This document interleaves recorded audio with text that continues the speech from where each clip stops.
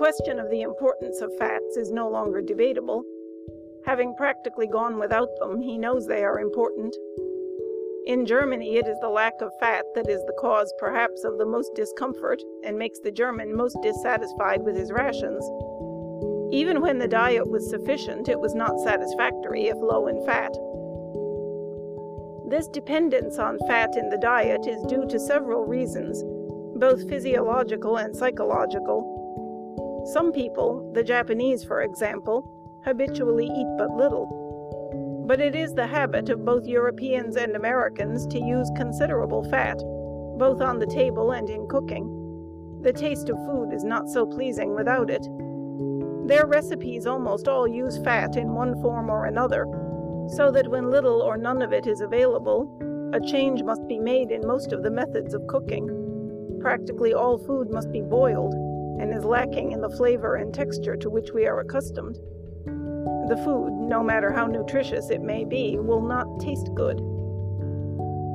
Fats are very concentrated food, a fact which gives them added value in wartime, making them the most economical food to ship. A pound of any fat gives 2¼ times as much energy as a pound of sugar, the reason for the slogan, "Fats are fuel for fighters." Soldiers engaged in the most strenuous physical activities need fuel for all the energy they expend. Bacon, butter, all the forms of fat give them the most energy in the smallest weight of food. Fats stave off the feeling of hunger longer than other foods, because they pass more slowly from the stomach and delay the passage of foods eaten with them. A slice of bread and butter will satisfy one for a much longer time than a slice of bread and jelly, even though there is enough jelly to give exactly the same amount of fuel. In the countries in which there is a fat shortage, the appetite does not stay satisfied during the usual period between meals, even when the previous meal contained the customary amount of calories. The feeling of hunger is sometimes almost constant. Certain fats are valuable for an entirely different reason. Milk fat, either in the milk or as butter, beef fat, which is a constituent of oleomargarine, the fat in the yolk of egg, all contain one of the vitamins needed by children in order to grow properly, and by grown people to keep in good health.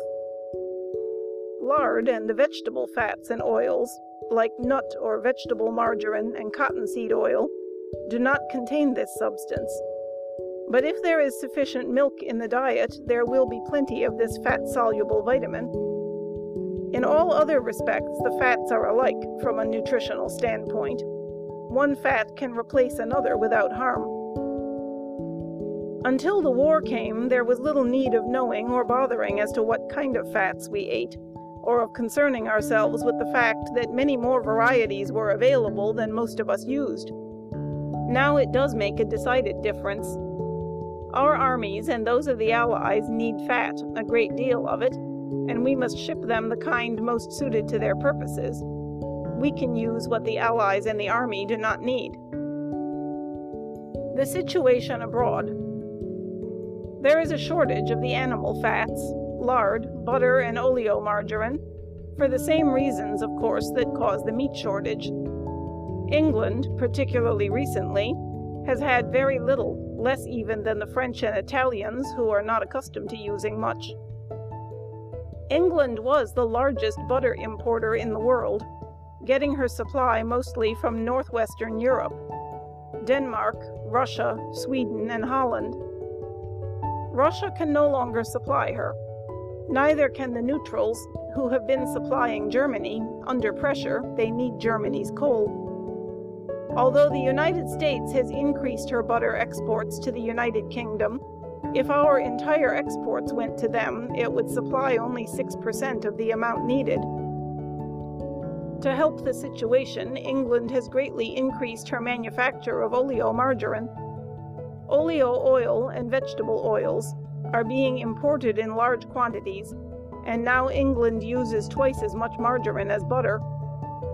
But even with the margarine to help out, there is but little to go around. The weekly ration of butter and margarine is 1/4 of a pound per person.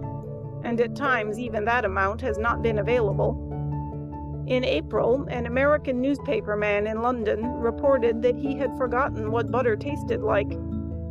It could only be obtained on the farms, and even those who made it were strictly limited in the amount that they could keep themselves. Not even margarine could be served at luncheon or dinner. There were long queues in front of the shops before the distribution was better systematized. At present, the total amount of fat in the diet is increased somewhat by the allowance of bacon and ham. In Germany, the fat shortage has been so severe that, combined with the bread shortage, it has been the greatest cause of food riots. Before the war, the Germans imported about half their supply, most of which is now cut off. Of course, the vegetable oils from the United States and the tropics are not available. The neutrals have had to lessen their exports because of their own shortage, and the embargo which the United States laid on its exports of fats to neutrals. Germany's inability to feed her animals has greatly curtailed her supply of animal fats. As a result, the rations have been decreasing steadily in spite of every effort. Bones are collected and the fat extracted. Seeds, such as those of the sunflower, and the kernels of fruit have the oil pressed from them. During 1915 and 16, the rations varied from 3 1/4 ounces to 10 ounces of table fat a week. By December 1917, it had been decreased so that the average total fat ration was a little under 3 ounces a week, some communities receiving a little more and others none at all. The local newspapers give interesting sidelights showing the results of this shortage. An owner of a boot shop was prosecuted by the police for having 70 pairs of good shoes which he would sell only in exchange for butter or bacon. The Brunswick Volksfreund, January 16, 1918. The situation in the United States. The United States has great resources of vegetable oils, cottonseed, peanut, corn, and olive oil. It is this apparent plenty that makes it so difficult for many to visualize the shortage abroad. We are shipping about 1/3 of the lard which we produce, and large quantities of oleo oil for oleomargarine. Although the exports of butter in 1917 have almost been doubled since the preceding fiscal year, it is relatively unimportant, representing only about 1% of the production. We are shipping cottonseed oil also, but this requires tank steamers which are scarce. In general, as the oils are much more difficult to handle and impossible for the armies to use, we must ship the solid animal fats. The individual's part in fat conservation. Although at present there is butter and lard on the market, the need for conserving it is important, just as in the case of meat. Waste of any kind should be abhorrent to all of us at this time. There probably has been a greater waste of fat than of any other commodity, but it is encouraging to note that this waste has been decreased by conservation. The amount of fat in city garbage has gone down all over the country. In Columbus, Ohio, the fat in the garbage was almost 50% less in 1917 than in 1916. In 14 large cities with a total population of over 5 million, nearly 40% less fat was recovered in March 1918 than in March 1917. Not only can fat be saved by carefully avoiding every bit of waste, but less can actually be used. Fry food less, and bake, broil, or boil them more. Use vegetable oils. In a long view of the food situation, it is the animal fats that cause gravest concern because of the years necessary to build up a herd. We must send as much fat abroad as possible and create reserves for periods of shortage with a minimum depletion of our herds.